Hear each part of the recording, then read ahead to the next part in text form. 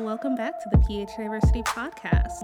On the last episode, we talked about how to spend your undergraduate years, and I hope that the main takeaway that you took away from that episode is that research experience is key. However, let's move on a little bit. Let's say you've gotten your research experience, it's your senior year or your junior year or whenever it is when you're done with undergrad, and you're asking yourself, what do I want to do next? And of course, this question of what do I want to do next is framed within I want to get into a PhD program, but just between finishing your undergrad and graduating and actually starting a PhD program, what is the route you want to take to get there? So at this point, there are three main options you could take. The first is you could go straight into a PhD program. The second is you could go into a master's program. And then the third option is you could take time off / gain research experience as a job. So this episode, we're going to talk about those three options in depth and pros and cons to consider with each option.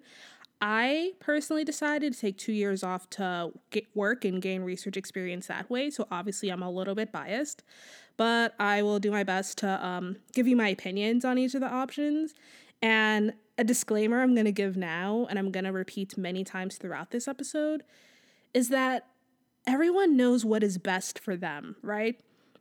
I'm not trying to say that one path is the one true path or you have to do this exact thing to get in. You know your own personal journey better than anyone else. And I'm just trying to show you some options and provide some light, especially if you've never really heard or understood the ways you can do this. So now that that is kind of out of the way, let's jump into this episode.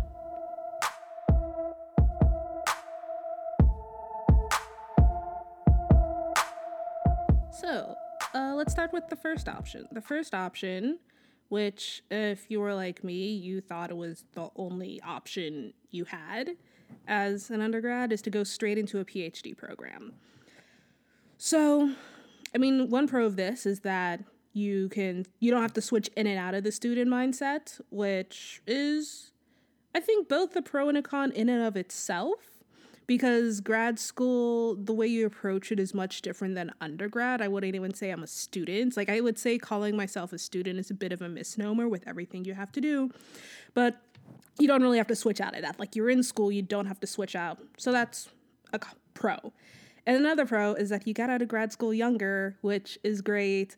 And yeah, I mean, I don't need to spell all my business with you, but I do feel some type of way about the fact that I'm going to be leaving grad school at 31 and I'm still trying to have kids. So we'll figure that out later. But so main pros is like you're just kind of going along the process and you got out of grad school younger. So I didn't choose this option. And I would say some of the factors that led into my decision not to are some of the following reasons I'm going to lay out. I did not want to study for the GRE during my senior year. Senior year was tough enough. I was not about to be doing the GRE, trying to do the grad school applications, find interviews. Me personally, I just didn't want to do all that in school, but if you're willing and able to handle it, great for you. Initially, for me personally, I thought it would have been odd for me to not have any real world experience outside of being a student, especially because I was looking at applying to both clinical and counseling psychology programs. So for me, it felt odd to learn how to become a therapist and counsel people on their real world issues when I'd never really held a 9-to-5, paid my own bills, dealt with an annoying boss, etc., etc., etc. So that's another reason I took time off. And I think ultimately it's good for me to have some space to grow and mature and reflect on why I actually wanted to go to grad school, what I wanted to do with this degree, et cetera, et cetera, et cetera. I mean, generally, I would advise against going straight into a PhD program, but there's no hard and fast rule, right? I have many friends that entered their psychology PhD programs, including clinical and counseling psychology ones, straight out of undergrad and did just fine. So it's completely up to you, and everyone knows what's best for you, right? Because if you feel like if you've gained enough research experience in undergrad, you did your undergraduate thesis, you know you are set and you know what you want to do, what is the point in delaying and spending more time doing other stuff if you know what you want to do. So if you are really set on that path and you're willing to do all the work your senior year, go straight for it. But if you're like me, that's like, I think I want a little break, or I think I want more time to think about it, it's completely fine to just take time off. No one is going to discount you or look at you funny if you don't go straight into a PhD program. So if that's a fear you have, don't worry about it. So yeah, that's the first option, going straight into grad school. The second option that you have is going into a master's program. So generally, I would, if you majored in undergrad in psychology or something kind of related to it, I actually would advise against getting a master's if you know you want to get a PhD. This is because most PhD programs are funded and you have the opportunity to earn a master's en route to your PhD. Whereas if you're just trying to go to a master's program, you would have to pay for that out of pocket. So if you know you want to get a PhD, you should save your time and money and don't enroll in a terminal master's program.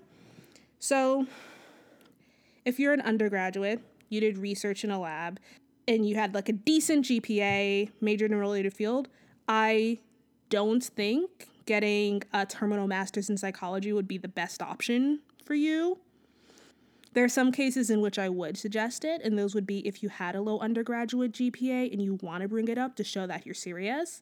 If you haven't had much research experience and you want to gain more. But I will say that it's possible to gain research experience without being in a master's program, but I'll talk about that next. And then the final situation in which I would suggest getting a master's is if you didn't major in psychology or a related field and you want to kind of learn the basics of it. Those would be the only situations in which I would be like, yeah, maybe you should spend your money getting a PhD, but otherwise I don't really see the point if you gained your research experience in undergrad and had a decent GPA. But again, everyone knows their own situation best. I'm just here providing outlines and guidelines and things to consider. So then our third option is getting a job to get more research experience. So obviously this is the route that I chose, so there might be a bit of bias in this, but I chose to get a job for the following reasons. As I mentioned earlier, I did not want to take the GRE or apply during my senior year. I was busy and overworked enough without trying to balance that whole process. Also, I really just kind of wanted a break from school. I mean, yes, I was still working in academia, but I just wanted a break from like having homework, and I wanted to have weekends and stuff. I just wanted to do all that. And also, I wanted to gain more research experience in like a managerial role, because as an undergrad, I'd mainly just been doing whatever tasks grad students came up with. And because I decided to study abroad in Paris, I didn't do an undergraduate thesis or anything like that that would give me a bit more control over a research thing. So my way of like making up for that gap was then going to work for somewhere to 2 years to gain that research experience and show like, yeah, I am serious about this, even though I didn't do an undergraduate thesis. So those are the reasons I decided to get a job. And the general types of jobs that are good to apply to are like lab manager positions, research coordinators, research assistant, research technicians, etc., etc. And in the next episode, I will talk a bit more about the process, about how to find and get one of these jobs. So, some pros of getting a job post-grad is you have real life work experience, you have an income, you can start saving up for a 401k, or I don't know. Point is, you have a job. You have a 9 to 5. You have your weekends. You have your evenings to an extent. I would say one major con is depending on your your PI and your role and what the lab is, you may not have as much intellectual freedom as a grad student has. Your role may be more managerial and just like, either like managing the data or organizing the participants or running experiments, especially if like you're a lab manager or research coordinator. Or if you're like a post-bac RA, you're more just doing the research. So if you were going into this job hoping for more freedom, you might not have it. But again, that's all very dependent on the PI you work with, and that's something you should ask. I mean, towards the end of my job at Penn, I ended up designing and running my own project for which I'm finishing up the analyses right now. So this is a shorter episode because if I started going into depth into other things, it would just run too long. So I just wanted to give you, those are the 3 broad options. And just to recap, the 3 broad options are you can go straight into a PhD program, you can go into a master's program, or you can take some time off and work. And it's up to you to figure out what is best for you. I know in my experience, when I first entered grad school, I thought I was either going to go straight into a PhD program or get a master's, but it was only after talking to other grad students in the lab that I figured out that taking time off was the best choice for me. And that's why I present these options for you guys as well, in case you didn't know you had other options. And initially, my parents didn't quite get what I was doing. They were worried that just having a bachelor's in psychology wasn't enough, and they thought the fact that I was looking for a job instead of grad school meant that I would never go back to school. And I feel like I rag on my parents so much on here. I love them. I know they're listening, but with Nigerians, having a bachelor's is like having a high school degree. It doesn't mean much. It's expected of you, right? So you need to have at least one post-bac degree. So my parents were a bit worried when I was looking for a job and not looking for a PhD or a master's program straight out of undergrad. But it took some time for me to explain the path and why this choice would ultimately be the best for me. And again, the reason I drop in little fun personal stuff about myself is because I just want you to know, if you're listening this and you're like me and you're trying to figure out this whole thing with parents that are well-meaning but maybe don't quite understand, I know what it feels like. You're making the right choices and you have options. All options are valid, and so many people get to where they need to be in a lot of different ways, so don't worry.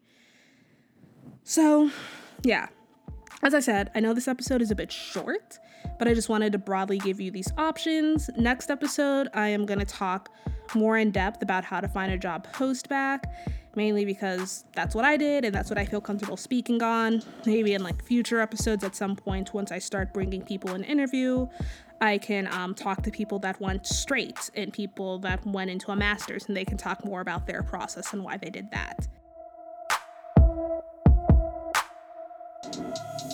So again, thanks for listening to this kind of short episode. Next one will be longer, maybe a bit too long.